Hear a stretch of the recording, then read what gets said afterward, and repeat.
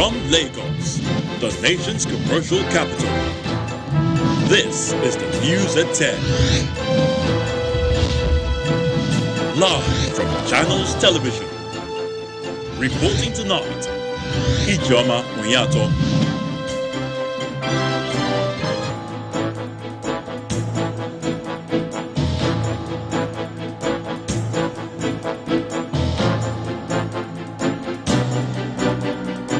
Hello and welcome. Bandits invade Gada in Zamfara state, killing district head, 2 of his sons and 2 other members of the community. President Buhari demands 6-month progress report on activities of the Solid Minerals Development Fund, expected to provide 250,000 jobs. We continue our end-of-year review, and tonight we look at some major political developments in the country in 2021. And funeral activities for Nobel laureate and anti-apartheid activist Archbishop Desmond Tutu begin in South Africa. Plus, we'll have international news from our London studio.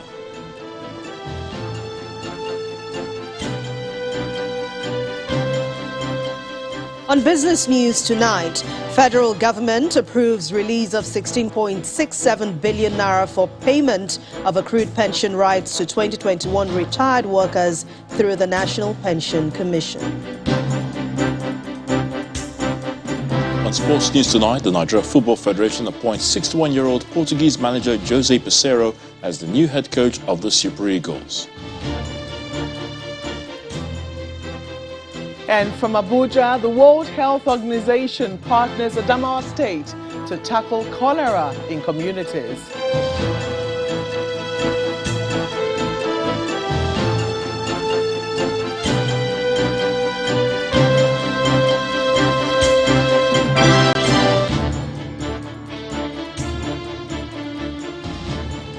It's a sad day in Gada today in Bugudu local government area of Zamfara state after bandits invaded the community, killing the district head, Mr. Umaru Bawan Allah, 2 of his sons, as well as 2 other people in the village. Many of the residents, including women and children, were also said to have been kidnapped, but 9 of the victims have been rescued by security operatives. According to the Commissioner of Police in the state, Ayuba Elkana, police tactical operatives, in collaboration with the military and vigilantes, responded promptly and engaged the hoodlums in a gun battle. Armed bandits in large number invaded Gada village in Bungudu local government area, where they attacked the house of the district head of Gada, Alhaji Umaru, and killed him, along with 4 others. Villagers, and kidnapped some community members. Police tactical operatives, in collaboration with the military and vigilante, responded promptly and engaged the assailants to a serious gun battle. The joint tactical teams were able to disperse the hoodlums, rescued 9 kidnapped victims, including a 1-year-old baby.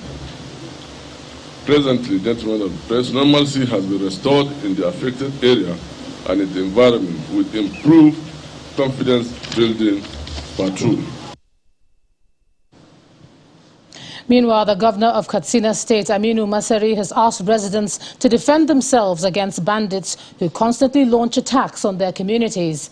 The governor, who spoke in Hausa during a press briefing at the government house in Katsina, also encouraged the people to support efforts by communities to provide security. Shi zan ce kowa ya ɗauki makami, akwai makami na addu'a, ita ma addu'a sai an mata shimfiɗa, ba wai kai addu'a ka shiga daga kwanta ba, a'a. Ko za ka shiga daga kwanta kai addu'a ba sai ka rihe kofa ba, ka sa sakata, ka sa komai, sannan kai addu'a ka ce Allah tashe ka lafiya. Ko ka ba kofa ka buɗe ne, gidan ka buɗe, ka ce ai kai addu'a. Ka addu'a ma ba kai mata adalci ba.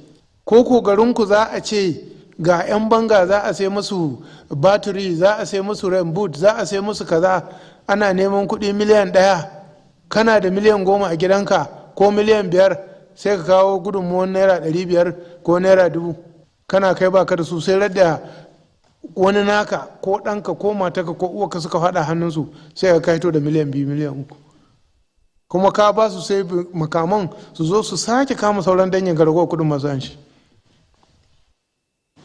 Away from security, as part of measures to give teeth to the federal government's efforts towards diversifying the nation's economy, the president is demanding a 6-month progress report on the Solid Minerals Development Fund. The fund is designed to capture accruals from investments. President Muhammadu Buhari gave the directive today when he received the steering committee and management team of the Presidential Artisanal Gold Mining Development Initiative at the State House. And in another meeting with representatives of the Manufacturers Association of Nigeria, the president promised the improved access to foreign exchange for the importation of raw materials and machines. Our State House correspondent Gloria Umezoke reports. Huge potentials from Nigeria's mining sector, particularly gold, continues to trigger renewed focus from the president as he meets members of the Presidential Artisanal Gold Mining Development Initiative, PAGMI, in the State House. The Minister of State for Mines and Steel, who led the delegation, immediately exposes discrepancies within the system. Your Excellency, sir, you may also wish to recall that between 2012 and 2018, over hundreds of tons, valued over $55 billion, was illegally smuggled out of Nigeria, in addition to the economic sabotage.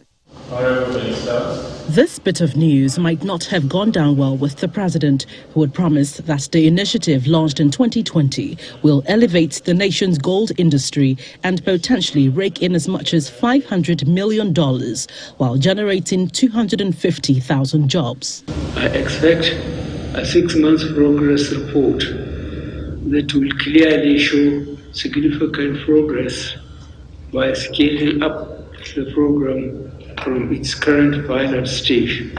The dedication of a portion of accruals to create a sustainable income stream from the Solid Minerals Development Fund is essential to delivering the mandate assigned to the fund.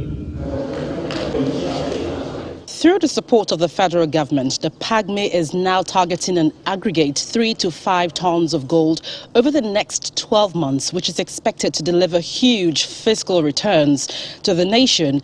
Now, by the same token, the president extends same support to manufacturers. The president made more promises to manufacturers when he met with executives of the Manufacturers Association of Nigeria in the State House.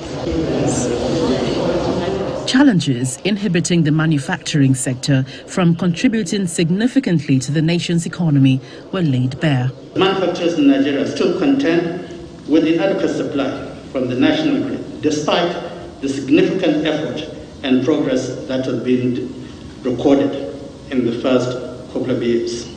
In spite of limited resources, the president assures of strategic plans to meet these demands. A strong manufacturing sector creates more jobs and wealth for our people.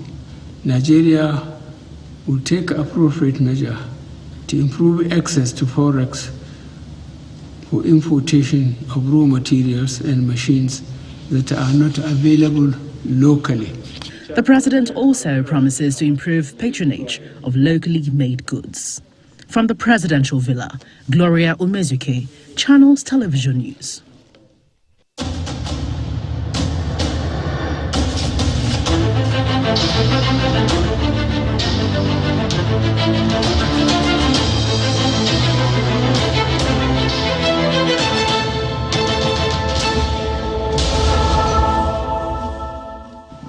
Despite the gloomy outlook of the preceding year brought about by the COVID-19 pandemic, the political landscape in Nigeria was full of activities as political gladiators continue to position themselves for the 2023 contest.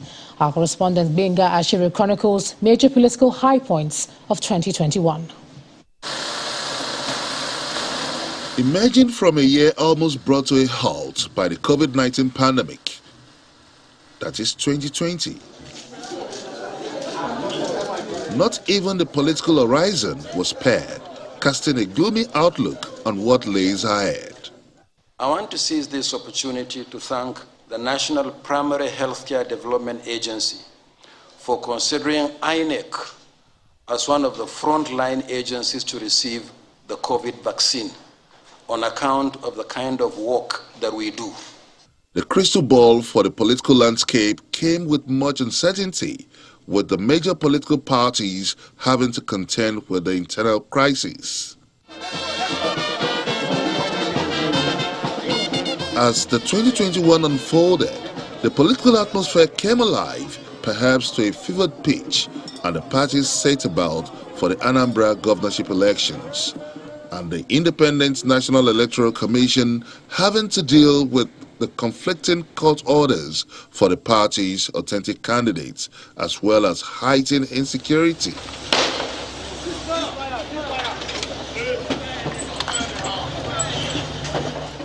Jude Okeke was the valid acting national chairman of the party. And in that in fact, it is a judgment. In that judgment, the commission was mandated to relate with the Jude Okeke as an acting national chairman, and also to give recognition and cognizance to any party primaries he organized or conducted under the law. However, after a heated contest and a record low voter turnout, Professor Chukwuma Soludo of the ruling All Progressive Grand Alliance emerged winner.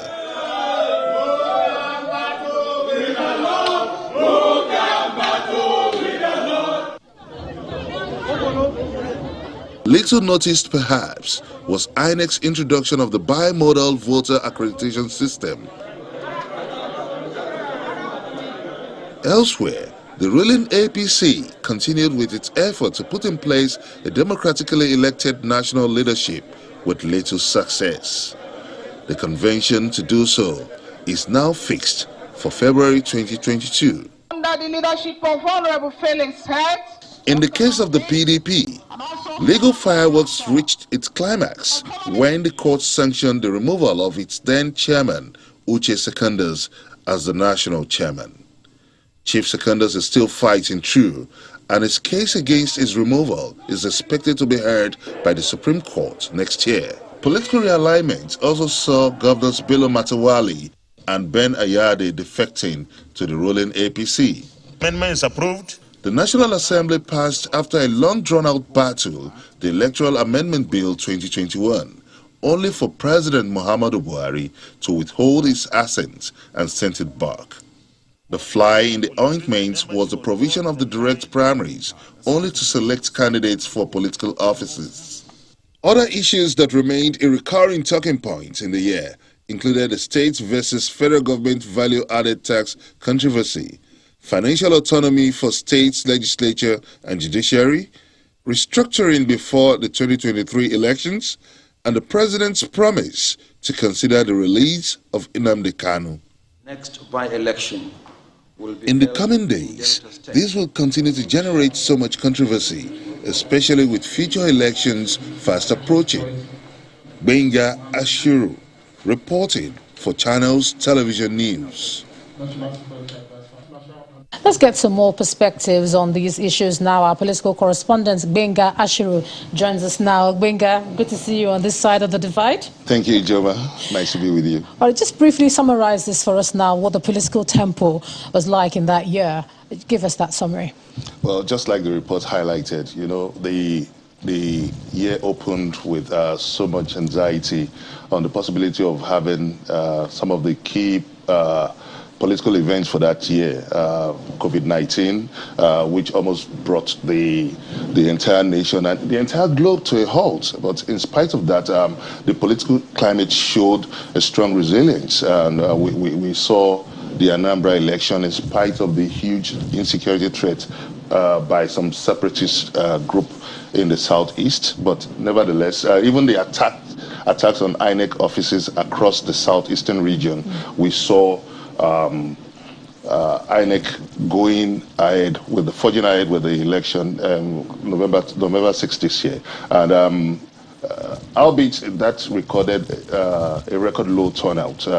One of the reasons is the late production and distribution of the PVCs, and also the novelty of the bimodal voter system. That's the BVAS, and of course, looking into an election year. What was the verdict on the BVAS? Yeah, we all saw what happened in Anambra election, which a lot of political bookmakers felt that was a litmus test for future election. But with a low turnout, that raised, that was a natural concern for many observers of the political landscape in the country. But if you look at the resolutions of the beavers, INEC would continue to use these beavers for future elections, because most of the software issues raised at the election before the Hiela supplementary election in Anambra State were resolved, and we saw an improvement in the functioning of the beavers machine. And if the president could assent to the electoral bill, that would lay credibility and legality to the use of the beavers machine for both accreditation and electronic transmission of results. All right, this conversation continues. Thanks so much, Gbenga Ashira, political correspondent, for sharing that with us on the News at 10. Thank you. In part 2, after the break, we continue our 2021 review and we turn attention to politics. This time, our guest is a former INEC National Commissioner, Professor Adele Jinodu. Do join us again.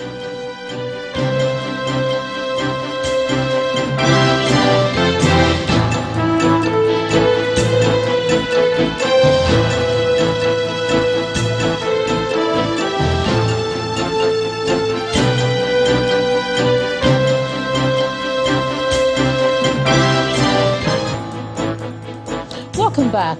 If you've just joined us, you're watching the News at 10 on Channels Television, coming to you live from Lagos. A reminder of our top stories.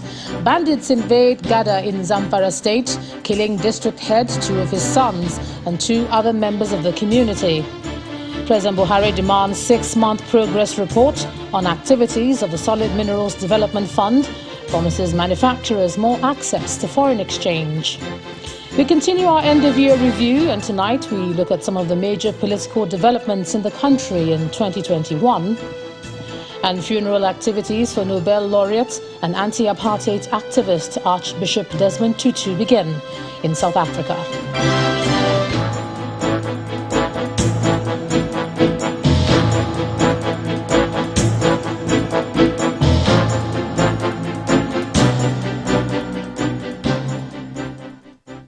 Let's take the conversation on our politics further.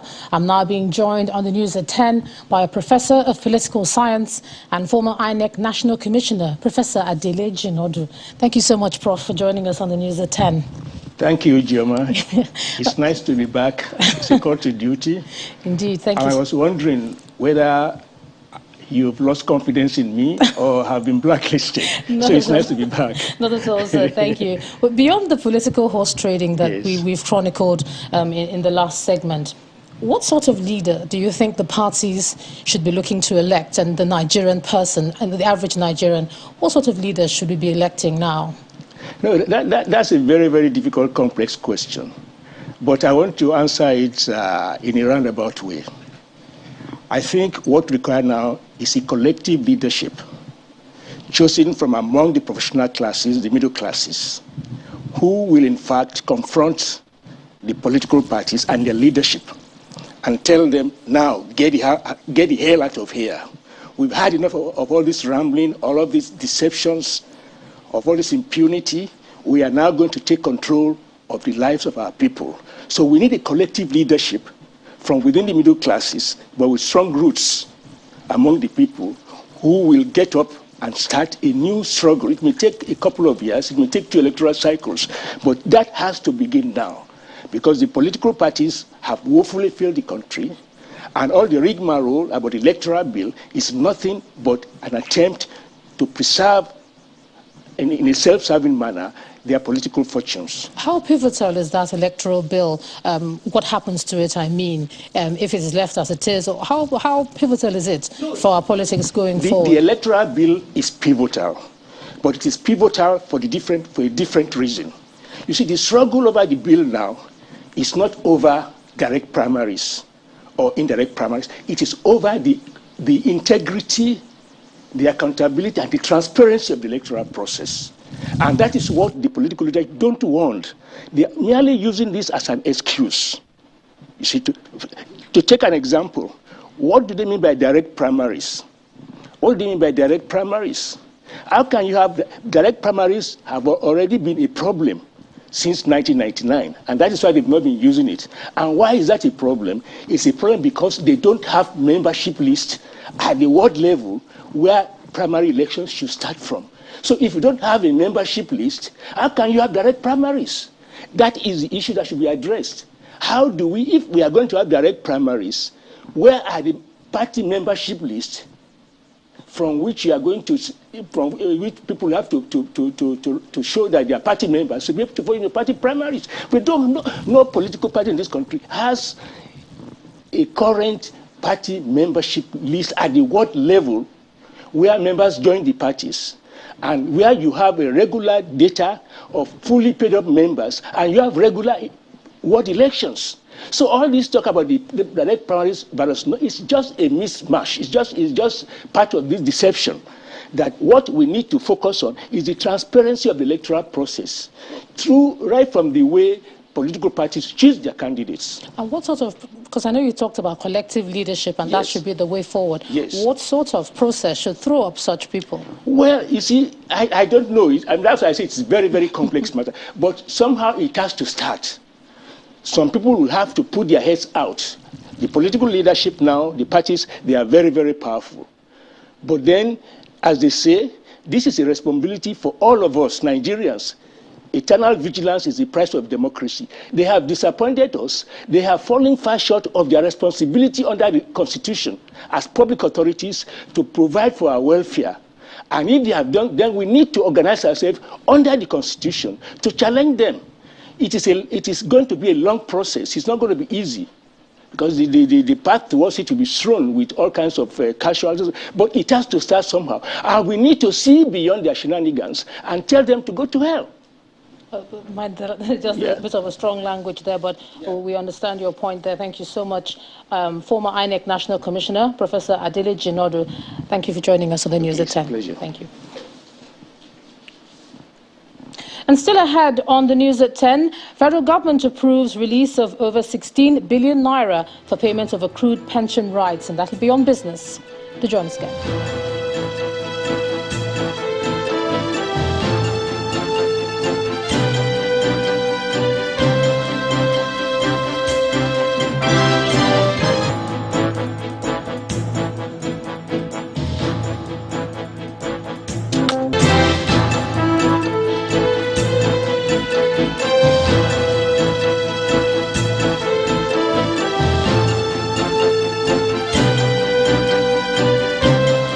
Welcome back to the News at 10. Let's cross over to Abuja now. Here's Makwe Ogun Yusuf. Makwe.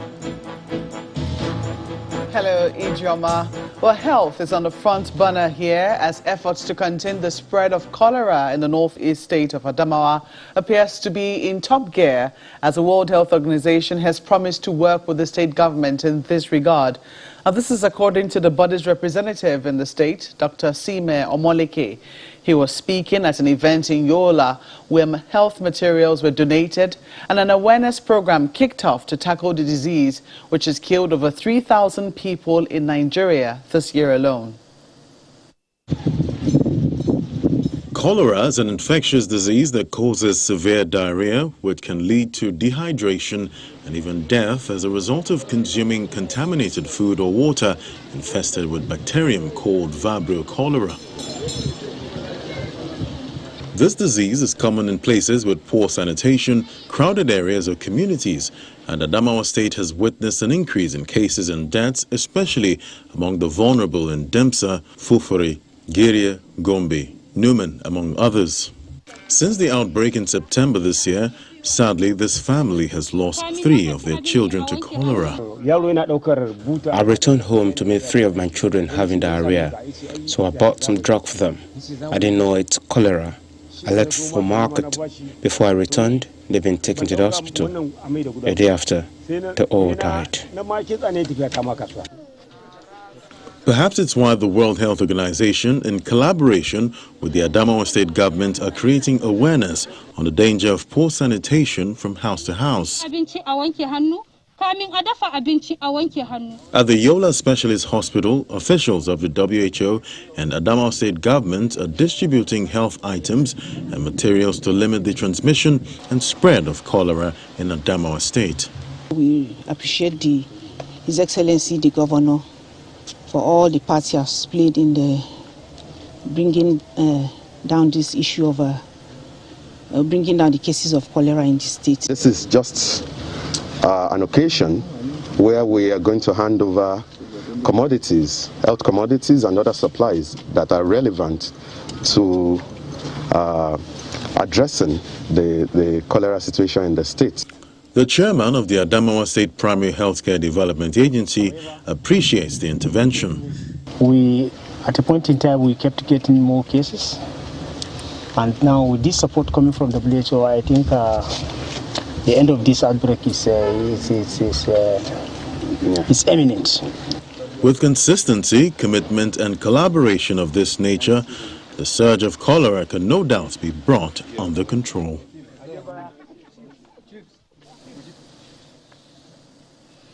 In Abuja, some workers have resumed after the Christmas holidays, but the hustle and bustle is not quite in full swing just yet. Now, have you ever wondered what the Federal Capital Territory looks like when government offices close during the holidays and weekends? This next report by our correspondent Kayla Megwa gives us a sense of what happens when activities move from the city center to the suburbs. This is the Abuja Kefi Highway along the Maraba-Nyanya Road. A gridlock begins here at about 3 p.m. every day of the week, and there have been times people spend the night in hold-ups on this road. But today, at 4 p.m., there's a slow movement of traffic, a very rare occurrence. No wonder the roads are not so tight this Yuletide. Residents who are spending the holidays in Abuja are waiting for the fish to finish roasting on the fire, unwinding in places of leisure. It's not all civil servants that collected salaries, but we still thank God, still give God all the glory for giving us the grace and giving us the more enablement for we to come out to hang out. I just came out here with my friend to see whether we can relax and look around. Business owners say they're making a windfall this Yuletide. Combined with the drinks, with the frozen food, and pepper soup, everything, at least you can sell like 150 a day. We make our way to the central area. The usually busy federal secretariat is empty this time of the year. Not a single civil servant in sight. At the Central Business District, traffic is almost non-existent. One of the busiest parts of the Abuja city center is the Wuse Zone 4 axis, where the Bureau de Change operators do their business. The usually busy street is empty this Christmas. Away from Zone 4, we follow the free flow of traffic, expecting the usual traffic gridlock at the Berger Junction. This is literally unheard of. I am literally driving around Berger Roundabout with no hold up in sight. I'm not being held up at any point. Our final stop is the Kubwa Highway, a highway notorious for gridlocks at rush hour, particularly at the Galadima area. We are exactly at the Galadima spot of the Nnamdi Azikiwe Expressway, also known as the Kubwa Expressway. It is exactly 10 minutes gone past 5 p.m. and as you can see behind me, a free flow of traffic. The hold-up on this particular spot of this highway starts at about 4 p.m. and goes on till about 7 or 8 because of rush hour. People who work in the city center making their way back to Kubwa and other parts of the nation's capital. The nation's capital has been deserted for the holidays and its inhabitants will be expected back in a week or two. Kayla Megwa, Channels Television News. In the southeast in Anambra State, Governor Willie Obiano has inaugurated another legacy project by his administration, the Awka City Stadium. As part of the ceremony, a friendly football match and other sporting activities have been organized to kick off events at the stadium.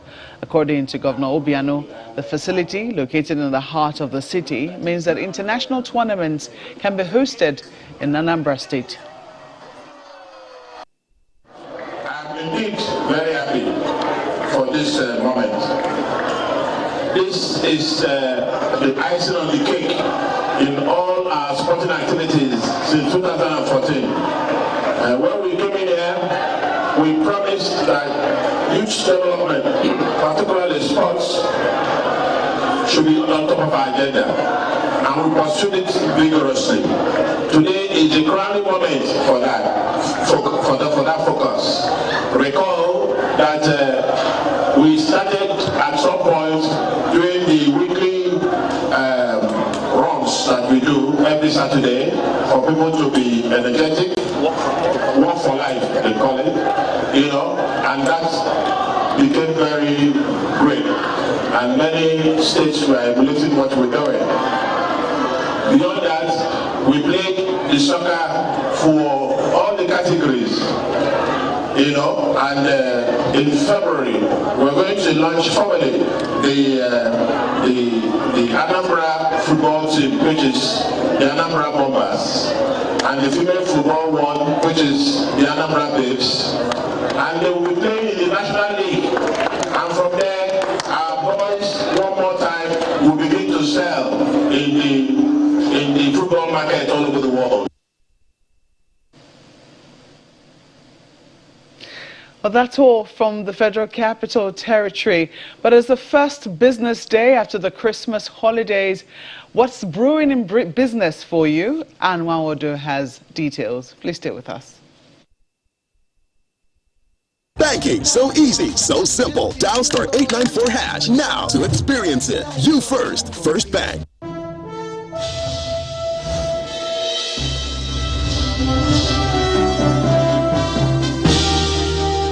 Thank you, Malwe. Hello and welcome to Business News. The federal government has released 16.67 billion naira for payment of accrued pension rights to 2021 retirees of Treasury-funded ministries, departments and agencies under the Contributory Pension Scheme. In a statement released today, the National Pension Commission says the retiring workers will be from Treasury-funded MDAs.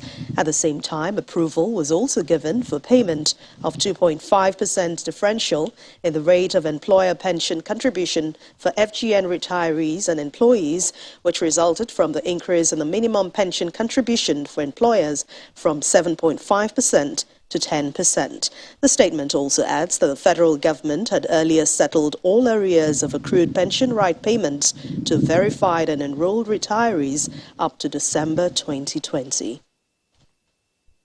Kogi State Governor Yahya Bello has promised to implement the 2022 budget with utmost sincerity and accountability to effect massive infrastructure development for the state. The governor gave the assurance when he signed into law the 2022 appropriation bill in the government house in Lokoja, the state capital. He also warned all his political appointees to shun vices that can lead to corruption, stressing that all the resources meant for the state in 2022 will be judiciously utilized for the development of the state. Hence, we're praying that all of our receipts will be geared towards accelerating the result and consolidating on all the achievements so far we have recorded in the year 2021. In the area of the economy, we will continue to consolidate via infrastructural development. We will continue to improve on our security, because without security there can't be any meaningful economic development in the state. As we all know, police states still remain the best in terms of security.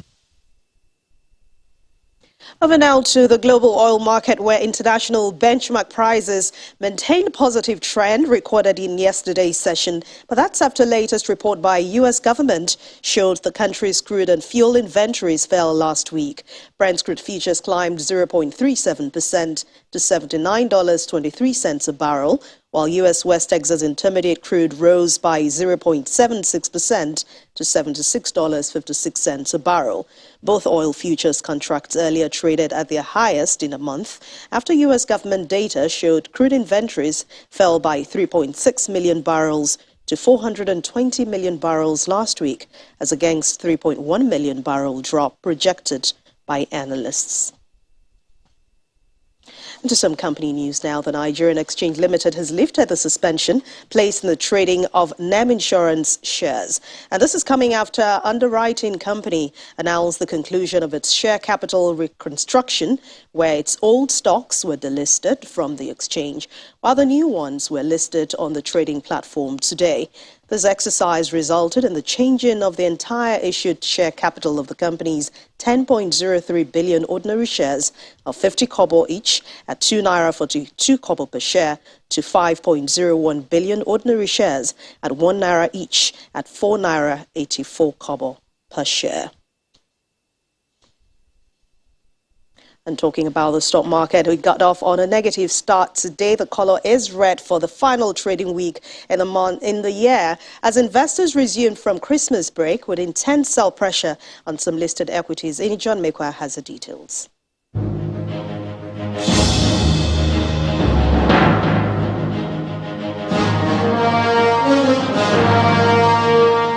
Well, thank you so much. Welcome to the stock market report. It seems Friday's positive trade was transitory as the NGX recorded persisting sell pressure, shaving 238 billion naira off the total market value on the first trading day after the Christmas holidays. Now, the all-share index dropped 1.08%.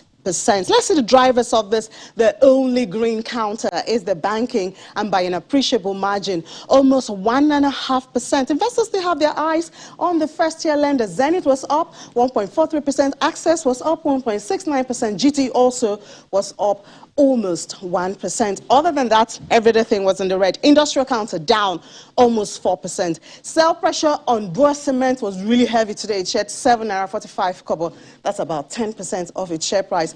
MTN, another major market giant, shed 70 kobo. That's 0.38%. Oil and gas lost more than 0.5%. No thanks to Eternal Oil, with share price decreased by 4.72%. O&O dropped 2.17%. Let's look at the consumer goods. It was also down by 0.16%. PZ pushed this down. PZ was down 8.96%. Major reduction on the counters can only keep the bear up. Is the market getting bearish or just getting less bullish? Well, this doesn't look like the right time to answer that question, as investors may just be counting down to the year end before returning fully to the market. That's the stock market report. I'm Ini John Mekwa.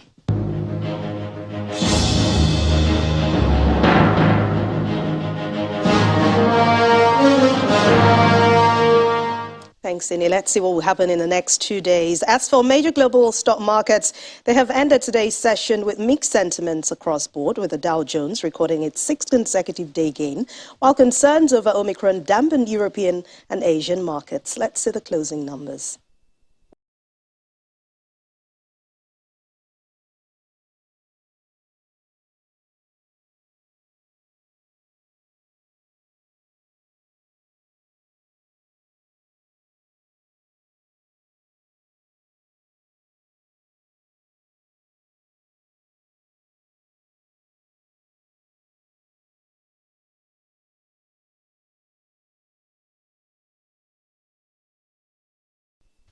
And that's Business News. Thank you for watching. I'm Anne Onwawodo. It's back to you, Joma.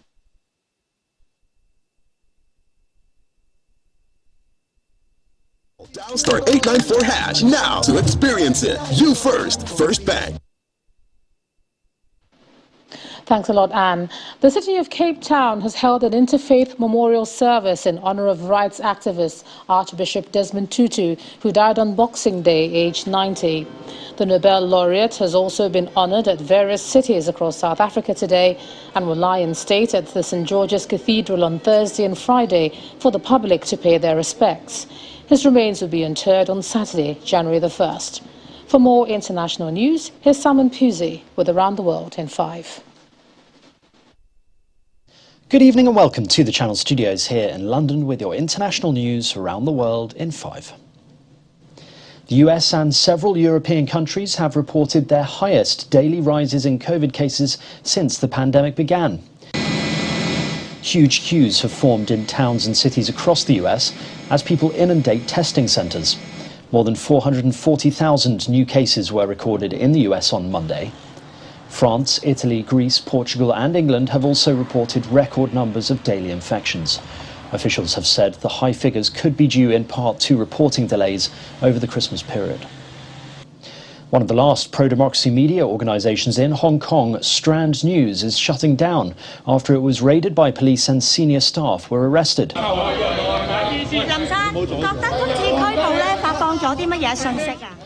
More than 200 police officers were sent to raid the publication's office. 7 people, both current and former employees, were detained by Hong Kong police for conspiracy to publish seditious publications.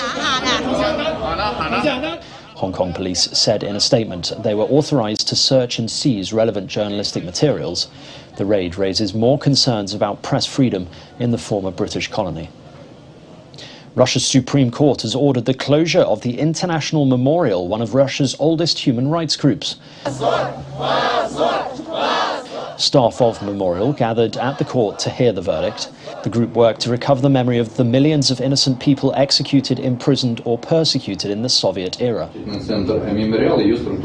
State prosecutors accused the organization of breaking a law requiring groups to register as foreign agents. Outside court, the organization's lawyers said the court order was politically motivated. Iraqis have held a symbolic funeral for fighters killed in US airstrikes in 2019.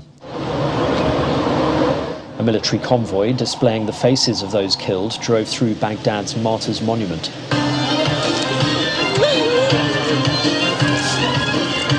It is the second anniversary since 7 fighters were killed and at least 6 more wounded in the raids on both sides of the Iraqi-Syrian border. The Pentagon said the raids hit operational and weapons storage facilities at 2 locations in Syria and 1 in Iraq. The Bishop of Johannesburg has led a ceremony outside Archbishop Desmond Tutu's home in Soweto. I believe that he was motivated by his faith in the Lord. He told those gathered that Desmond Tutu had faith in God, faith in people, faith in himself. Thousands of people have made the journey to his home to pay their respects and leave comments in a book of condolence for his family. His body will lie in state at the cathedral where he worked from Friday, while his funeral will take place on Sunday.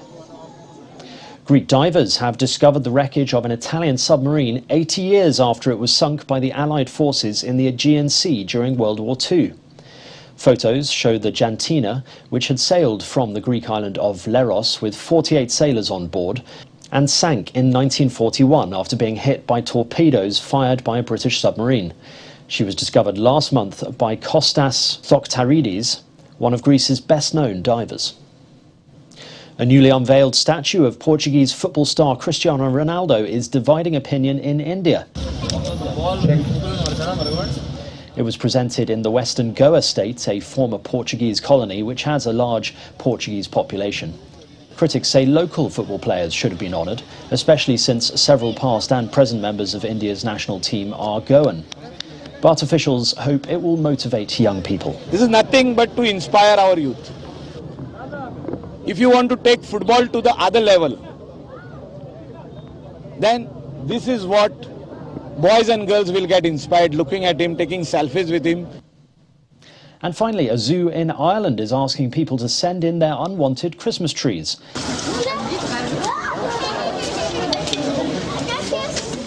Elephants famously enjoy the taste of the pine needles, which are like sweets to them. The director of the zoo said lions enjoy the strong pine scent, while meerkats enjoy climbing through the branches. The trees that aren't used will be chipped for the enclosures and flower beds. And that's your international news around the world in 5. Now back to the Channel Studios in Lagos. Thanks a lot, Simon. Let's take some sports. Here's Ayotunde Balogun.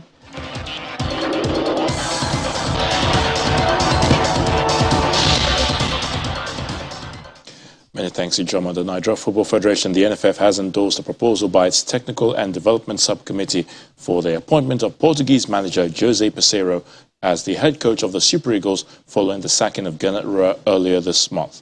The Executive Committee of the NFF has, however, resolved that the interim head coach, Augustin Eguavoen, will be in charge of the 3-time African champions at the African Nations Cup in Cameroon, while Coach Peseiro will serve as an observer. The NFF says the tournament will provide a good avenue for Peseiro to launch a working relationship with Eguavoen, who will revert to his role as technical director of the NFF after the AFCON.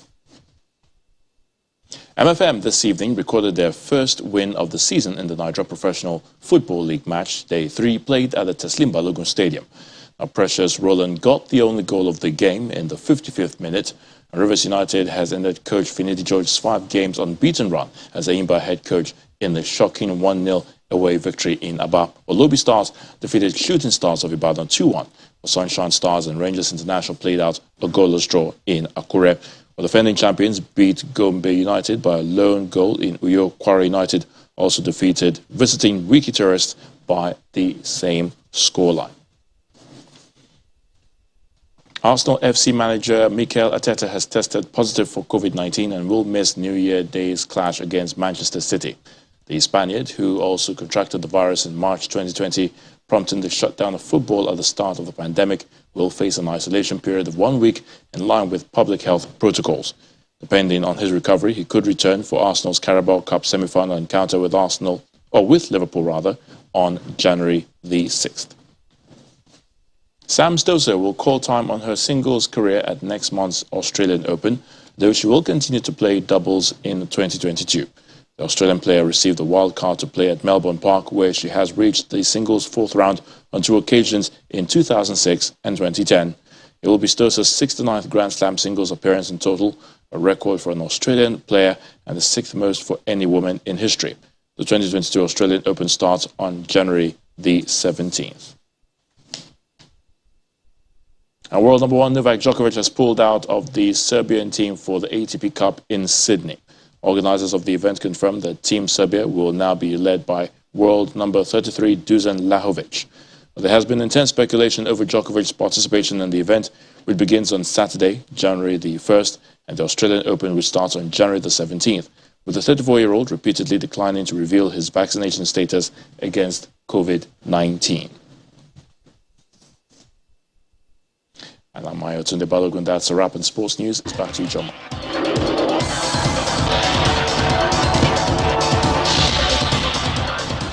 Thanks a lot, Ayotunde. And the main news again.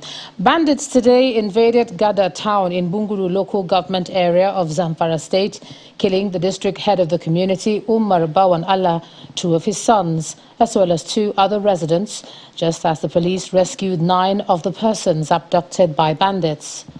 Also today, President Muhammadu Buhari demanded a 6-month progress report on activities of Solid Minerals Fund, expected to provide 250,000 jobs. And funeral activities for Nobel laureate and anti-apartheid activist Archbishop Desmond Tutu have commenced in South Africa. That's the news at 10 tonight. Thanks so much for staying with us. I'm Ijeoma Hunyato. Good night.